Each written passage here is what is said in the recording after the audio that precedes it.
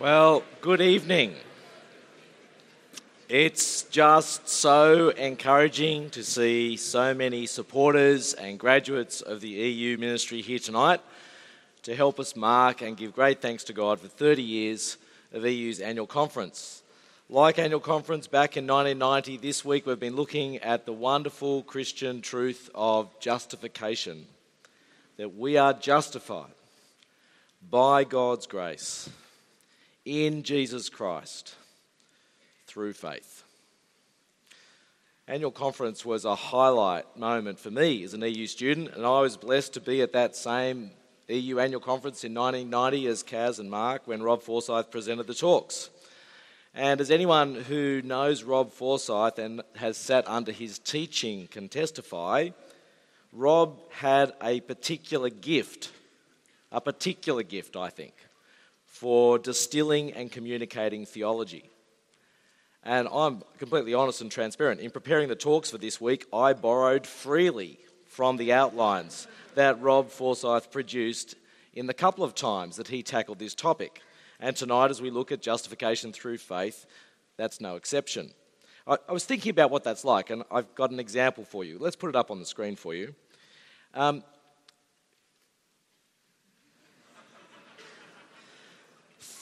I want you to think of what we're doing as sort of like Super Smash Bros. Now, the original Super Smash Bros. Came out in the 1990s for the Nintendo 64, a classic gaming console. In fact, just in case you've never actually seen it in operation, that cartridge and the console are not sort of at the same scale. Otherwise, you might sort of work out how did we get the cartridge inside that console. It was very tricky. But then fans will know that last year, the 5th iteration of Super Smash Bros. Was released, Super Smash Ultimate. And the beauty of this latest edition is that all the classic stuff is still there. It's still Super Smash Bros. In fact, a feature of the game is that every character from all the earlier editions is there inside the game. But now it's updated to a new platform with a whole bunch of extra bits thrown in as well. Well, this talk is like that. All the classic stuff is there with a whole bunch of extra bits.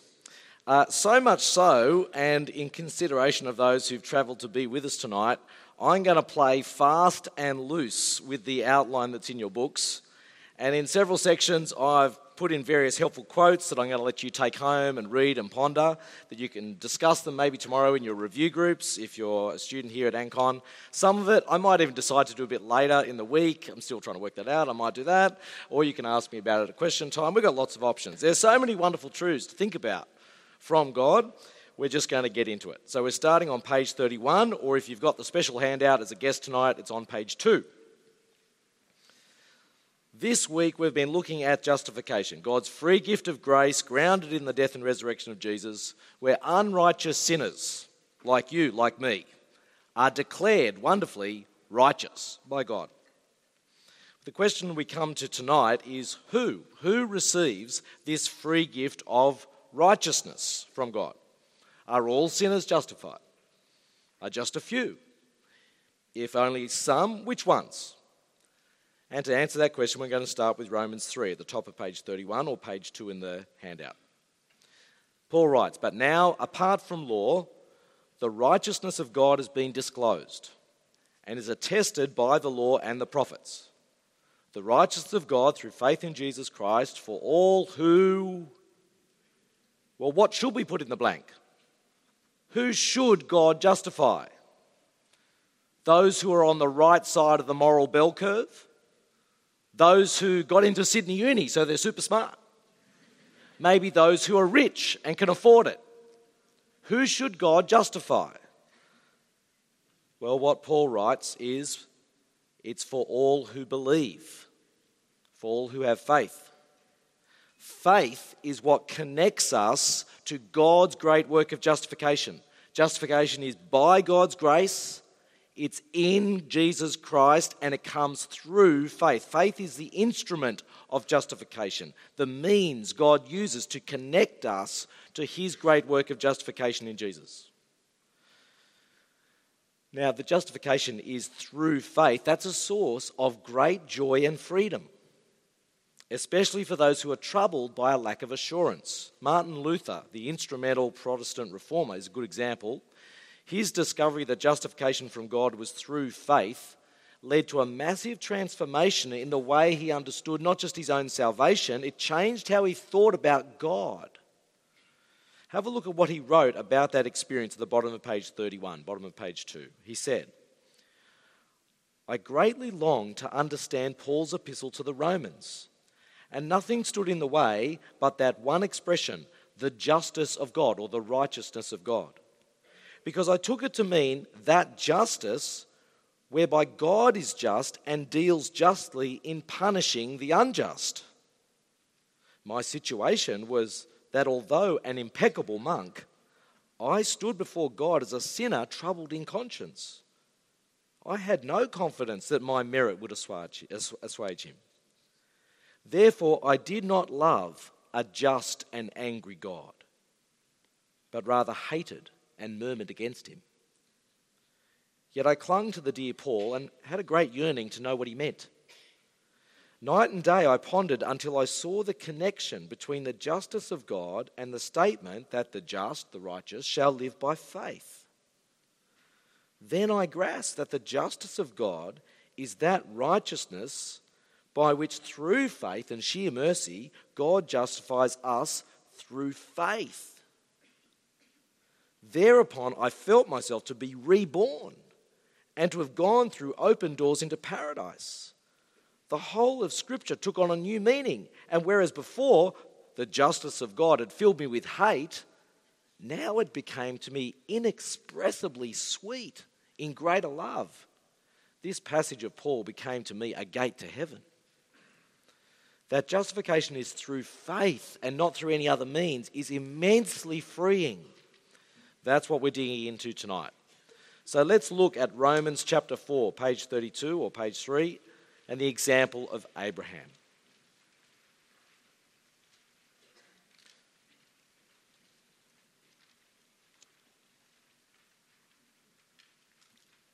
Paul goes to Abraham as the example of justification by faith alone. I've broken the chapter down into sections so you can follow along the case that Paul makes. Hope that makes it a bit easier for you. We start with the first 3 verses, that we're justified through faith alone, not from works. Look at what Paul says. He says, "What then are we to say was gained by Abraham, our ancestor according to the flesh? For if Abraham was justified by works, he has something to boast about, but not before God. For what does the Scripture say? Abraham believed God, and it was reckoned to him as righteousness." So here's the point. Justification is through faith alone, not from works. Notice verse 2.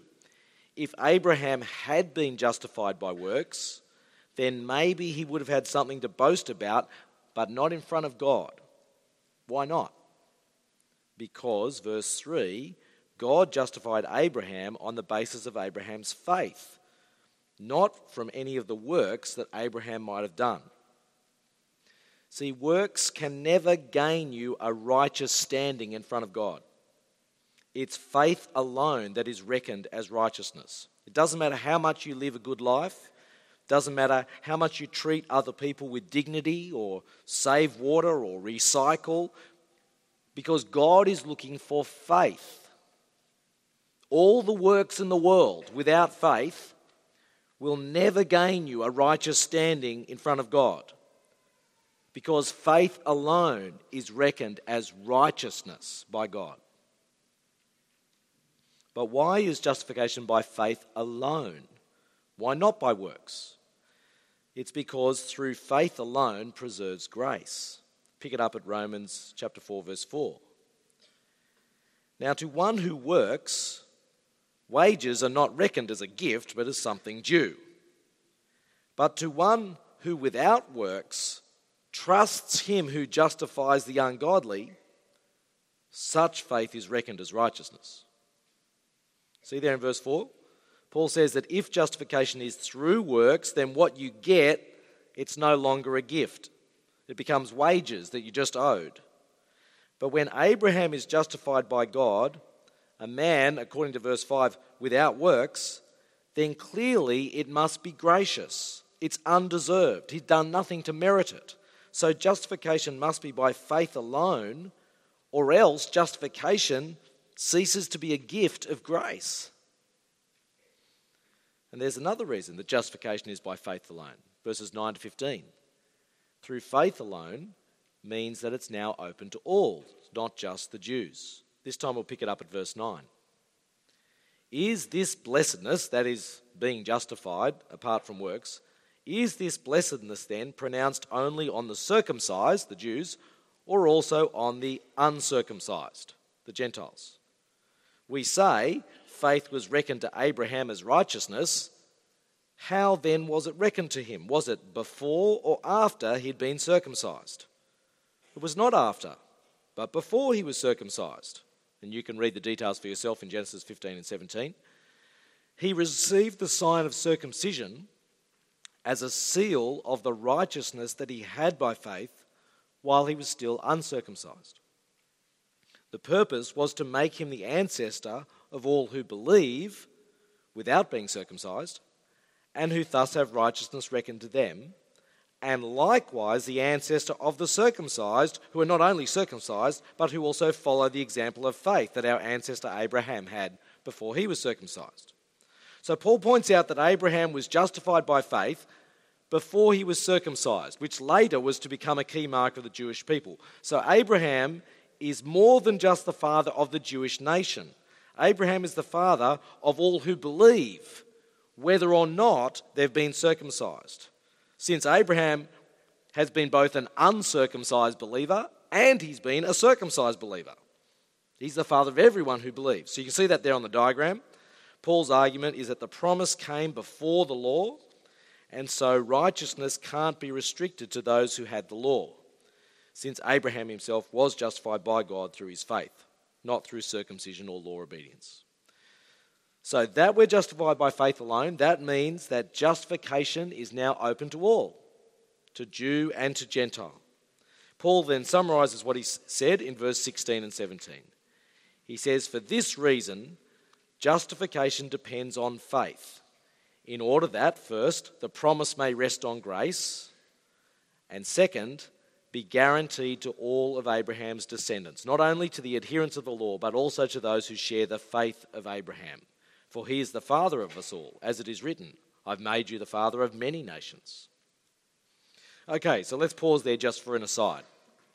This truth about God, that we are justified through faith alone, was one of the key rediscoveries of the Protestant Reformation in the 16th century. I say rediscovery because it was not a new truth. That we're justified through faith alone, it was there in the New Testament, as we've just seen. And as Paul has pointed out in this chapter, it was actually there in the Old Testament as well. But this truth had largely got lost in Roman Catholic teaching and practice.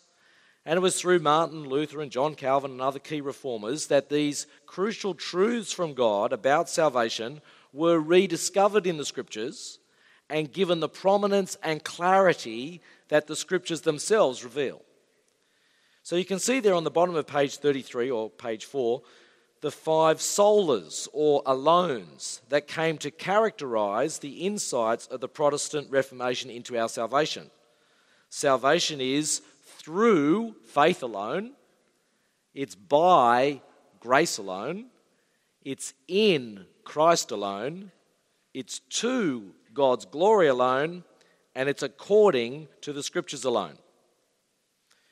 Now, it's not that the Roman Catholic Church at the time did not teach about faith or grace or Christ and the Bible.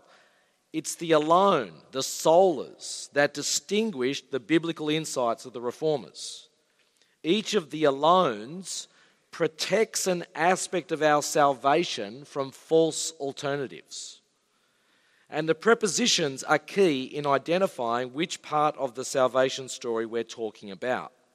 Now, I've tried to represent it here on a diagram for you, so we'll put it up on the screen. We are saved through faith alone. We're saved through faith alone, not through any works that we do.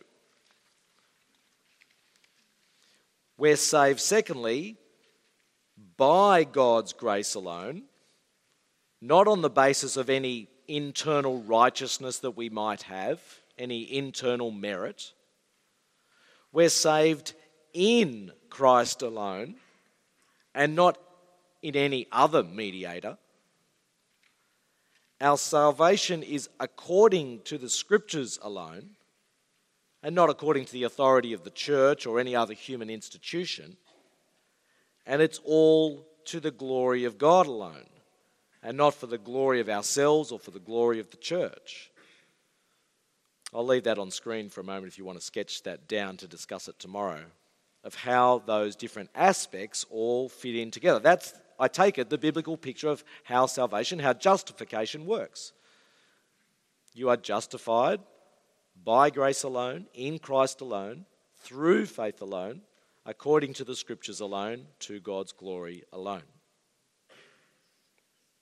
While we leave that on the screen, last night we spent some time hearing about the need for Bible translation around the world. And you might not realise it, but Martin Luther was himself a Bible translator, amongst other things. He translated the Bible into German, which it didn't exist in German at the time. And he did it so that people could read and hear God's word in their heart language. And when he translated Romans chapter 3, verse 28, he translated, as you can see there in your book in the diagram, we hold that the human will be justified without the works of the law, but only by faith. That word only, or sola, caused quite a stir. He was claiming that God's word said justification was by faith alone, faith without works. Now, in answer to the controversy that then flared up, he wrote an open letter on translating, which you can download on the internet and read. It actually makes for quite a fun read. And in it, he defends his translation. And this is what he said. He acknowledges that, he says, the letters S-O-L-A, sola, are not there in Greek or Latin. And these knotheads, that is critics, stare at these letters like cows at a new gate. Now, for you city dwellers, have you ever seen cows stare at things that are different in their paddock? They sort of stare at it and just chew the cud and just look at it. What is this new thing? And they're just, well, his critics stare, he says, at these letters, sola, like cows at a new gate. While at the same time, he says, they do not recognize that it conveys the sense of the text. If the translation is to be clear and accurate, it belongs there. In his translation, he was drawing us back to the meaning of God's word in that passage. We are justified through faith alone, not by works. So, what then does faith look like? Well, Paul moves on to reflect on the nature of Abraham's faith. What does real justifying faith in God look like? Again, Abraham is the model. We'll pick it up from verse 17. As it is written, I have made you, Abraham, the father of many nations, in the presence of the God in whom he believed, who gives life to the dead and calls into existence the things that do not exist. Hoping against hope, he believed that he would become the father of many nations, according to what was said, so numerous shall your descendants be. He did not weaken in faith when he considered his own body, which was already as good as dead, for he was about 100 years old, or when he considered the barrenness, literally the deadness, of Sarah's womb. No distrust made him waver concerning the promise of God, but he grew strong in his faith as he gave glory to God, being fully convinced that God was able to do what he had promised. Therefore, his faith was reckoned to him as righteousness. So verse 21 there, that's the heart of real faith, being fully convinced that God is able to do what he's promised. Christian faith, justifying faith, is trust in the promises of God. God promised Abraham that he was going to be the father of many nations, that his descendants would be as numerous as the stars in the sky. Now that sounds good. Slight problem, Abraham was basically 100 years old, and Sarah, his wife, was nearly 90 and had never been able to have kids. You'd have to say at that point, if you were Abraham, that the odds seem pretty stacked against you, wouldn't you? Just to help you understand it, here's a picture. Here's a picture of a 100-year-old man. And here's a picture of a 90-year-old woman. Now, what chance do you think, if these two guys got together, is of them having as many descendants as the stars in the sky? This was Abraham's situation. And yet, verse 19, we read that Abraham did not weaken in faith when he considered the deadness of his body or the deadness of Sarah's womb, but was fully convinced that God was able to do what he promised. That's faith. That's trust in the Word of God. And Paul makes the application for us as we read on then in verse 23. He says, "Now the words 'it was reckoned to him' were written not for his sake alone, but for ours also. Righteousness will be reckoned to us who believe in him who raised Jesus our Lord from the dead, who was handed over to death for our trespasses and was raised for our justification." A few reflections then on how is our faith the same as Abraham's? 3 ways. First, we put our faith in the same God who gives life to the dead. He gave life to Abraham's good as dead body. He gave life to Sarah's dead womb. And he gave life to Jesus' dead body, raising him who died for our sins. This is the same God that we trust, who gives life to the dead, including to us. Same God. Second, like Abraham, we put our faith in God despite trying circumstances.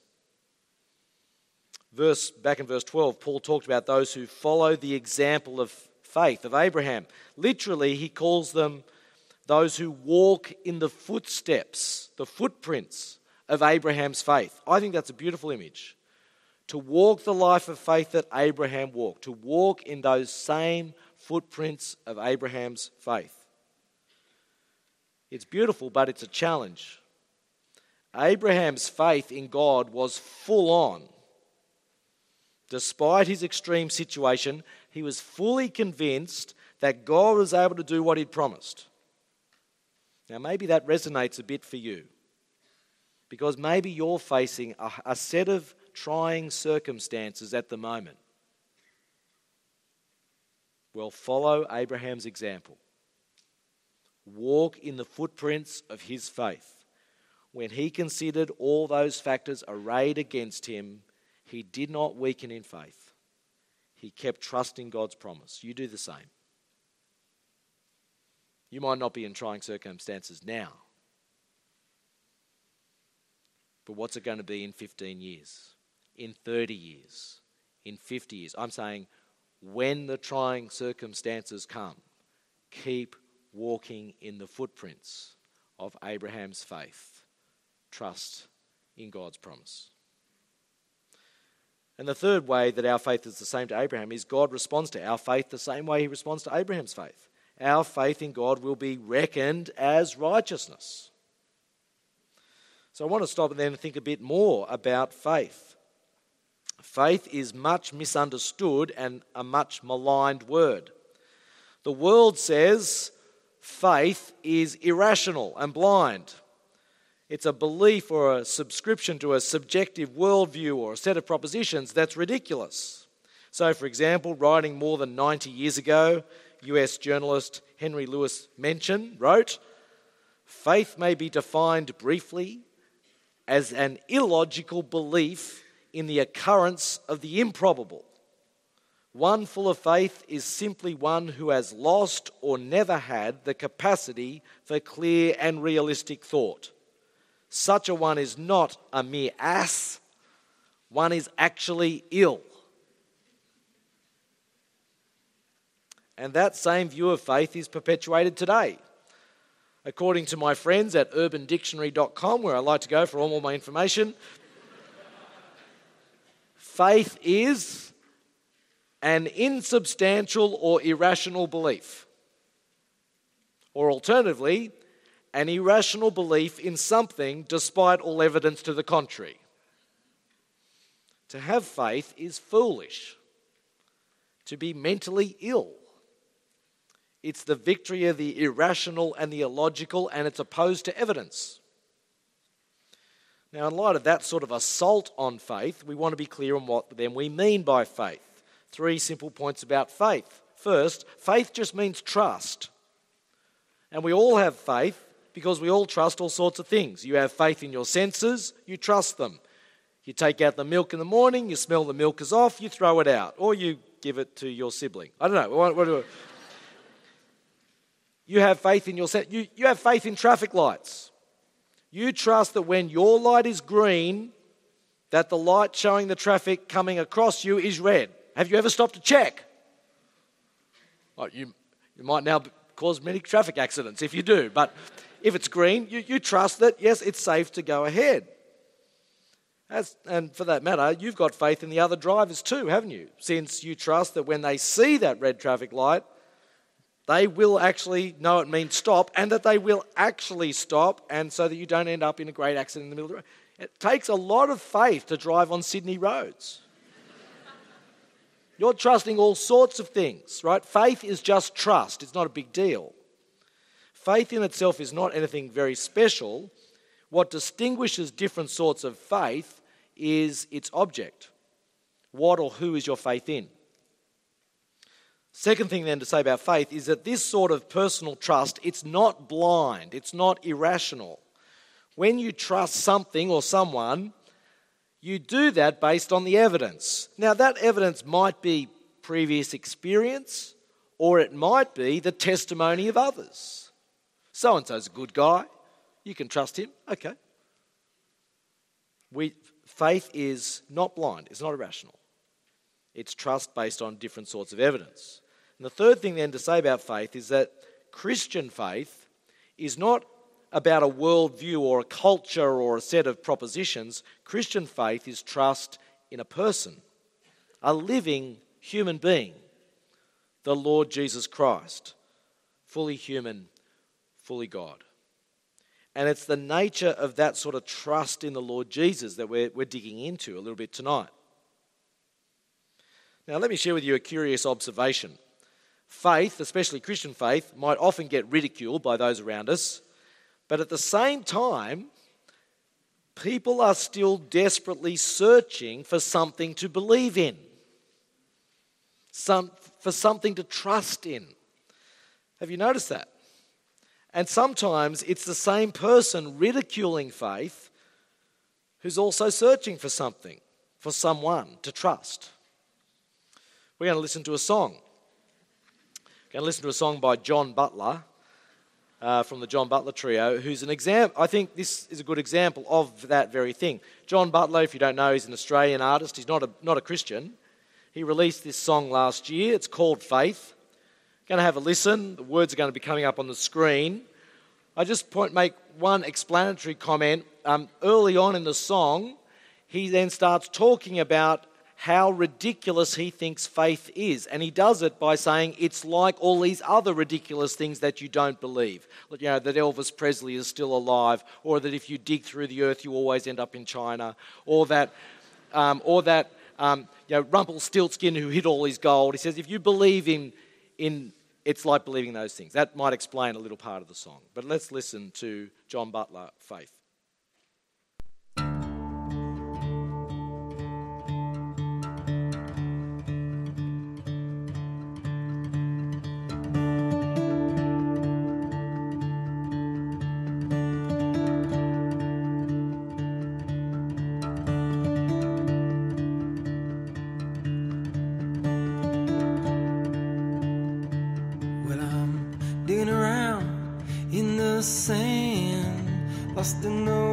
just is looking for a hand. I've got seed that I must sow. The great mystery up in the sky, looking down upon me with your millions of eyes. Come on, there are things I need to know. 'Cause I dance with religion, I try to make friends, but those 7 days I could not make amends with it. Watch the kingdoms crumble as they grow. Well, I'm just looking for some faith to get me through tomorrow, with just a little grace in this so crazy world we live. Sometimes it's like a life raft, and other times leaks like a sieve. Don't ask me why. I brought the picks and I got the spades. I got some dynamite, I even brought grenades. Come on, let's dig ourselves into a great big hole. Dig deep enough, maybe we'll reach Beijing. When we arrive, I'll hit the streets and I'll ask for the king. Taking care of business on the south side, so I've been told. And when I see him, I'll say, hey you, what happened to your blue suede shoes? And can you tell me where I hear all my gold? 'Cause I'm just looking for some faith to get me through tomorrow, with just a little grace in this so crazy world we live. Sometimes it's like a life raft, and other times leaks like a sieve. And when it all comes crumbling down, he'll me drop an anchor to keep my wits there on the ground. Peace of mind is all I need to unwind these tangled knots inside. On my knees I'm crying out, tell me I'm not alone.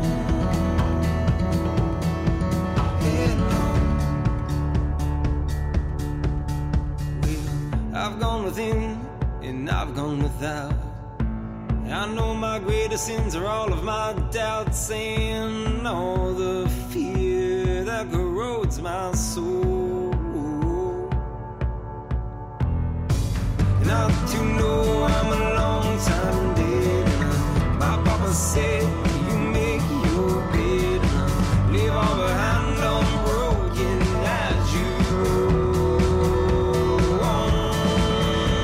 And then you'll find your faith to get you through tomorrow, with just a little grace in this so crazy world we live. Sometimes it's like a life raft, and other times it's like a sieve. And when it all comes crumbling down, help me drop an anchor to keep my roots there on the ground. In this so crazy world we live. Sometimes it's like a life raft, and other times it's like a sieve. Peace of mind is all I need to unwind all these tangled knots inside. On my knees I'm crying out, tell me I'm not alone. Tell me I'm not alone.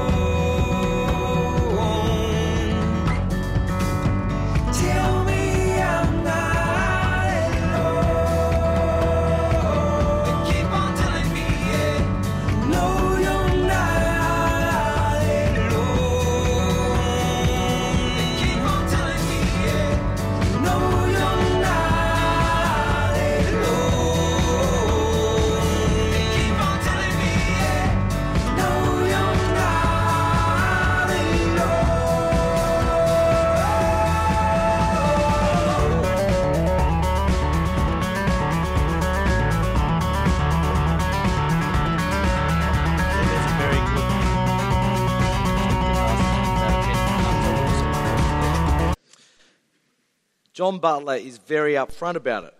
He's looking for something to believe in, something that will get him through tomorrow with just a little grace. He wants peace of mind. He wants an anchor when life comes tumbling down. And then there's that whole last section of the song where he says he's on his knees crying, "Tell me I'm not alone." Do you reckon he's alone in feeling these things? Do you reckon there's other people at uni?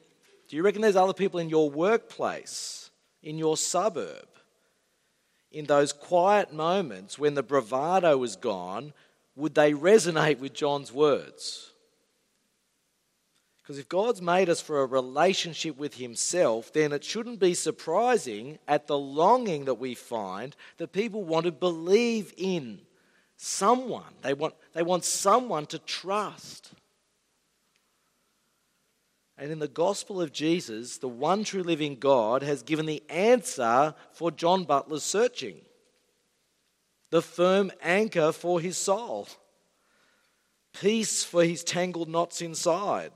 The source of grace to get through tomorrow and each day after that. The assurance that he's not alone. "I am with you always," said Jesus, to the very end of the age. That faith that our society so quickly derides or ridicules, it's actually the key missing piece in their life.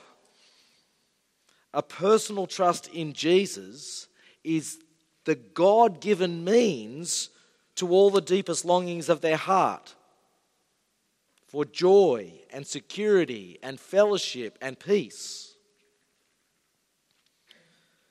The first object of the EU is basically unchanged over the last 89 years, to present students with the Christian gospel and lead them to personal faith in the Lord Jesus Christ. It's a great goal to have here in the EU. But it's not particularly limited in its appropriateness just to uni students. It's what we all want for those around us, knowing as we do God's great grace to us in the Lord Jesus. We want to see the people we know come to a personal faith in the Lord Jesus Christ so that they might be justified, have peace with God and no condemnation. So to say at this point, do keep praying for those around you at work or at uni. Pray the Lord would point you to those like John Butler who are looking for some faith. Pray for opportunities to share the gospel of Jesus with them. I know that's more tricky to do in the workplace than it is at uni. But their need is the same. Our God is the same. And he can use us just the same. Do you believe the Lord would use you to lead people that you know to personal faith in the Lord Jesus? Of course he can do that. Wouldn't that be wonderful? That's not outside the power or the compassion of our God. So I just want to encourage you to commit it to God in prayer. Now there's a whole lot of helpful questions we can explore in understanding faith in Jesus through which we are justified. First of all, what faith does. Faith unites us to Jesus in the Spirit. Have a look at the bottom of page 35 or page 6 of your outline. Robert Letham is a Christian theologian. He puts it like this, which I think helpfully summarises it. He says, union with Christ is in fact the foundation of all the blessings of salvation. Justification, sanctification, adoption and glorification are all received through our being united to Christ. And you can see there in the diagram, we're united to Jesus in the Spirit through faith. That's how we receive all of Christ's benefits, including justification, by being united to Christ through faith. It's as though Jesus has sort of reached down and scooped us up along with everybody else who has faith in him, and he's put us all in his backpack. So now whatever is true of Jesus, that's true of us as well. Because by faith we're now united with Jesus, sitting in his backpack. You're now in Christ through faith. And so you enjoy all of his blessings, including the blessing of justification. So faith unites me to Jesus, but how much faith is enough? Jump ahead to halfway down page 37 or page 8. Halfway down page 37 or page 8. How much faith is enough? Given the crucial role that faith plays in uniting us to Jesus, how much faith is enough? That's a very common question. The answer is, it's not the intensity or strength of our faith that matters, but it's the object or focus of our faith, namely Jesus himself, that makes the difference. You can see there on your page, Alistair McGrath says, the efficacy of faith, that is, its ability to achieve what it's meant to achieve, does not rest upon the intensity with which we believe, but in the reliability of the one in whom we believe. It's not the greatness of our faith, he says, but the greatness of God which counts. That's good news, isn't it? Because do you feel yourself weak in faith at times? It's not about the strength of your faith. It's about that you're trusting in Jesus. He's strong. Martin Luther has a lovely illustration there at the bottom of page 37 or page 8. He says, even if my faith is weak, I still have exactly the same treasure and the same Christ as others. There is no difference. He says, it's like two people, each of whom owns 100 guldens, which are gold coins. One may carry their 100 gold coins around in a paper sack, the other in an iron chest. But despite these differences, they both own the same treasure. Thus, the Christ who you and I own is one and the same, irrespective of the strength or weakness of your faith or mine. See, this is the miracle of faith. Whether yours is a paper sack faith or an iron chest faith, your faith unites us to the same mighty Lord Jesus Christ, such that even through my weak and troubled faith, I have in Jesus Christ justification from God. Well, what about my doubts? Well, I'll leave you to read John Calvin's thoughts on doubt at the top of page 38 or page 9. Let's jump to section 5, halfway down page 38, page 9. See, in wrapping our heads around justification through faith alone, the spanner that's thrown in the works is that the Bible also says that faith alone is useless. Listen to what James says in James chapter 2. What good is it, my brothers and sisters, if you say you have faith but do not have works? Can faith save you? If a brother or sister is naked and lacks daily food, and one of you says to them, go in peace, keep warm and eat your fill, and yet you do not supply their bodily needs, what is the good of that? So faith by itself, if it has no works, is dead. But someone will say, you have faith and I have works. Show me your faith apart from your works, and I, by my works, will show you my faith. You believe that God is one? You do well. Even the demons believe and shudder. Do you want to be shown, you senseless person, that faith apart from works is barren? Was not our ancestor Abraham justified by works when he offered his son Isaac on the altar? You see that faith was active along with his works, and faith was brought to completion by the works. Thus the scripture was fulfilled that says, Abraham believed God and it was reckoned to him as righteousness, and he was called the friend of God. You see that a person is justified by works and not by faith alone. Likewise, was not Rahab the prostitute also justified by works when she welcomed the messengers and sent them out by another road? For just as the body without the spirit is dead, so faith without works is also dead. So what's James saying? Look at verse 24. A person is justified by works, he says, and not faith alone. Isn't that the exact opposite of what we've just been reading in Romans chapter 4 about Abraham? What's going on here?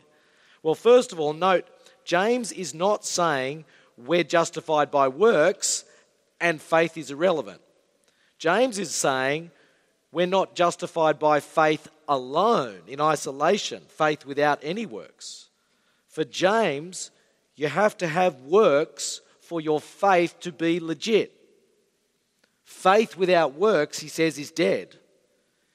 Or to put it another way, and I hope this sort of might clear up some confusion, genuine faith always shows itself in works. Paul makes the same point, actually, just in different language. Have a look in Galatians 5:6 there. For in Christ Jesus, neither circumcision nor uncircumcision counts for anything. The only thing that counts is faith working through love. It's not faith isolated from all possible action. It's faith working itself out through love, which is exactly what James was talking about. So we need to get some greater clarity on this. What kind of faith, then, is it that justifies you? Well, we can say a couple of things. First of all, faith must acknowledge Jesus as Christ and Lord. The faith that saves is a faith that acknowledges Jesus as Christ and Lord. Look at what Paul says in Romans 10. Jump in at verse 9. Because if you confess with your lips that Jesus is Lord and believe in your heart that God raised him from the dead, you will be saved. For one believes with the heart and so is justified, and one confesses with the mouth and so is saved. The scripture says no one who believes in him will be put to shame. So when Paul talks about the word being on your lips and in your heart, he's talking about a genuine, personal, whole person response that acknowledges with your head and in your heart that Jesus is indeed the risen Lord, your Lord. But in light of the other passages we've read above, we can put some greater shape onto this, what this faith actually looks like that confesses Jesus really is my Lord. From James, we know that if this is going to be genuine faith, then it must be more than just an intellectual assent, what I've called demon faith. Because James said, even the demons believe and shudder. And if you read through the gospel accounts, you'll see that James is right. Whilst many of the people who saw Jesus face to face weren't really sure who he was, the demons knew exactly who he was, and they knew what he was capable of. Now, that doesn't mean that they're saved or justified by God. Intellectual acknowledgement, intellectual assent is not enough for justifying faith. That only gets you to demon faith. That's not enough. Genuine faith also has to be more than just doing good things, which I call Lord faith. See, in Matthew chapter 7, Jesus says there are many who do all sorts of good things in his name. Even, he says, prophesying, casting out demons in Jesus' name, doing miracles in Jesus' name. And we could add, who lead Bible studies in Jesus' name, who give Bible talks in Jesus' name, who serve as church wardens in Jesus' name, who are parish counsellors in Jesus' name, who are youth group leaders in Jesus' name, but of whom he says, I never knew you, go away from me, you evildoers. What Jesus wants, see, is heart commitment, personal relationship. That's what genuine faith entails. It's a commitment of the heart, humbly, in relationship with Jesus, your Lord. It's not just involvement with the Christian community. It's not just doing Christian things. It's not just doing ministry. It's not just a commitment to the institution of the church. Finally, genuine faith has to be more than just trust Jesus for my salvation, which is the dead, no works faith that James was talking about. A faith that trusts Jesus for salvation but doesn't show any works. James says that's a dead faith. It doesn't save. I'm going to try and give you an example to show what I think genuine faith looks like. So sit back, I'm going to tell you a story. It starts like this. You need to go somewhere. A friend says, you should catch an Uber. Your response is, I do believe that an Uber would get me where I need to go. But you don't do anything about it. No action. See, that's intellectual assent.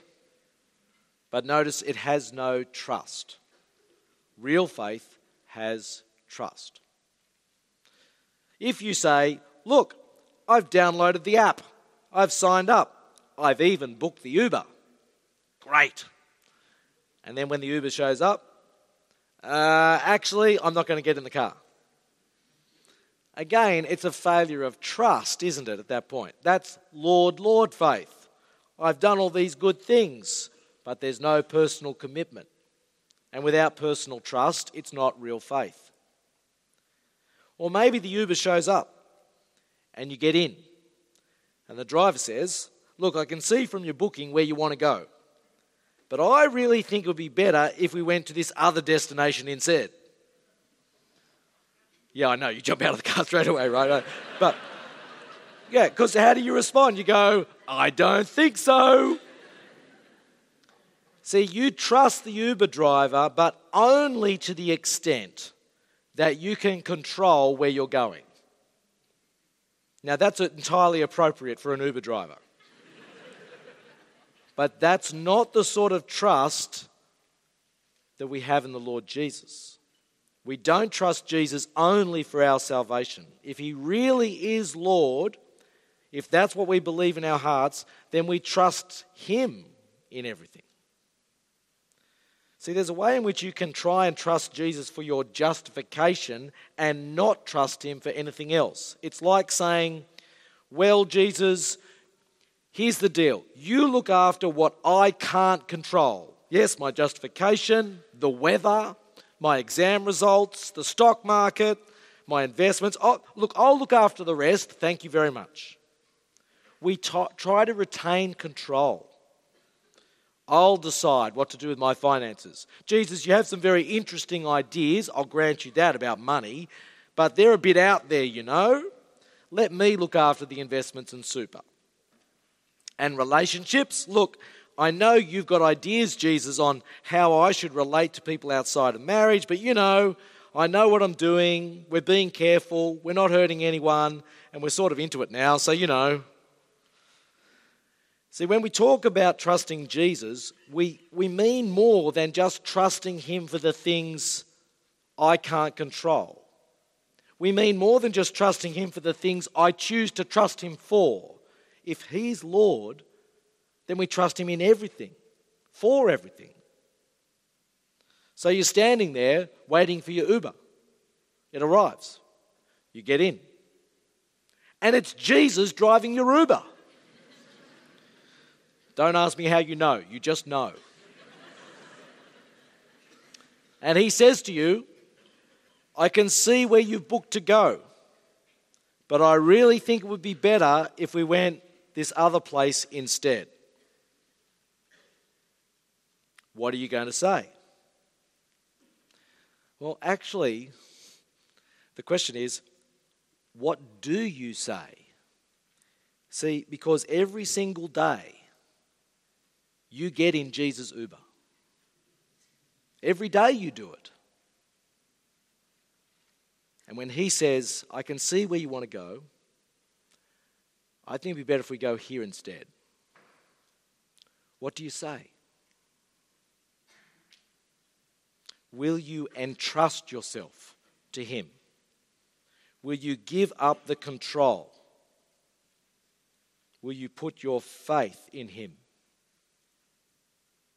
Yes, for your relationships. For God's money that he's given to you to steward for him. For your life decisions, big and small. What do you say? Now, you might put your faith in him poorly at times. We all do. Sometimes when he says, actually, I think we should go over here, you might open the door and leap out. But who is calling the shots in your life? Or are you saying to Jesus, I don't think so? That's not genuine faith. So, summary. The faith which alone justifies is never alone. Genuine faith in Jesus always shows itself in a faith-filled life. Martin Luther again, top of page 40 or page 11. Faith, he says, is a living and unshakable confidence, a belief in the grace of God so assured that we would die 1,000 deaths for its sake. This kind of confidence in God's grace, this sort of knowledge of it, makes us high-spirited and eager in our relation with God and all humankind. That's what the Holy Spirit affects through faith. Hence, the person of faith, without being driven, willingly and gladly seeks to do good to everyone, to serve everyone, to suffer all kinds of hardships for the sake of the love and the glory of God, who's shown us such grace. It is impossible, indeed, to separate works from faith, just as it is impossible to separate heat and light from fire. So, conclusion. Let's be people of faith. Have a look at Paul's resolve there towards the bottom of page 40, page 11, from Galatians 2:20. I have been crucified with Christ, he says, and I no longer live, but Christ lives in me. The life I now live in the body, I live by faith in the Son of God, who loved me and gave himself for me. Paul knows the love of Jesus for him in the cross. And he knows his old self died with Jesus. And now Jesus is living in him. And so he says, the life I live in the body, I live by faith in the Son of God. Let's be people of genuine faith. Trust Jesus and his word and live it out each day, whether it's a good day or whether it's a rubbish day. Let's trust Jesus and show it, not just in our words, but in our deeds. Show it at home with the kids. Show it with the parents. Show it with the flatmates. Let's be people of genuine faith at work in the way we resist the culture of criticism and backstabbing, in the way we seek to be a boss even when we're under pressure, in the way we serve a boss when they're being unreasonable. Let's be people of faith in Jesus' word and promise. Let's trust Jesus in the scary times, the times when we're drowning in conflict or when we've been hit for six because life just has not turned out the way we'd hoped. Let's trust Jesus and his promise. When those opportunities come to do something risky for him, let's trust him in that moment. After all, he is with us always to the very ends of the age. No matter what the situation, let's echo that example. The life I now live in the body, I live by faith in the Son of God who loved me and gave himself for me. Let's pray.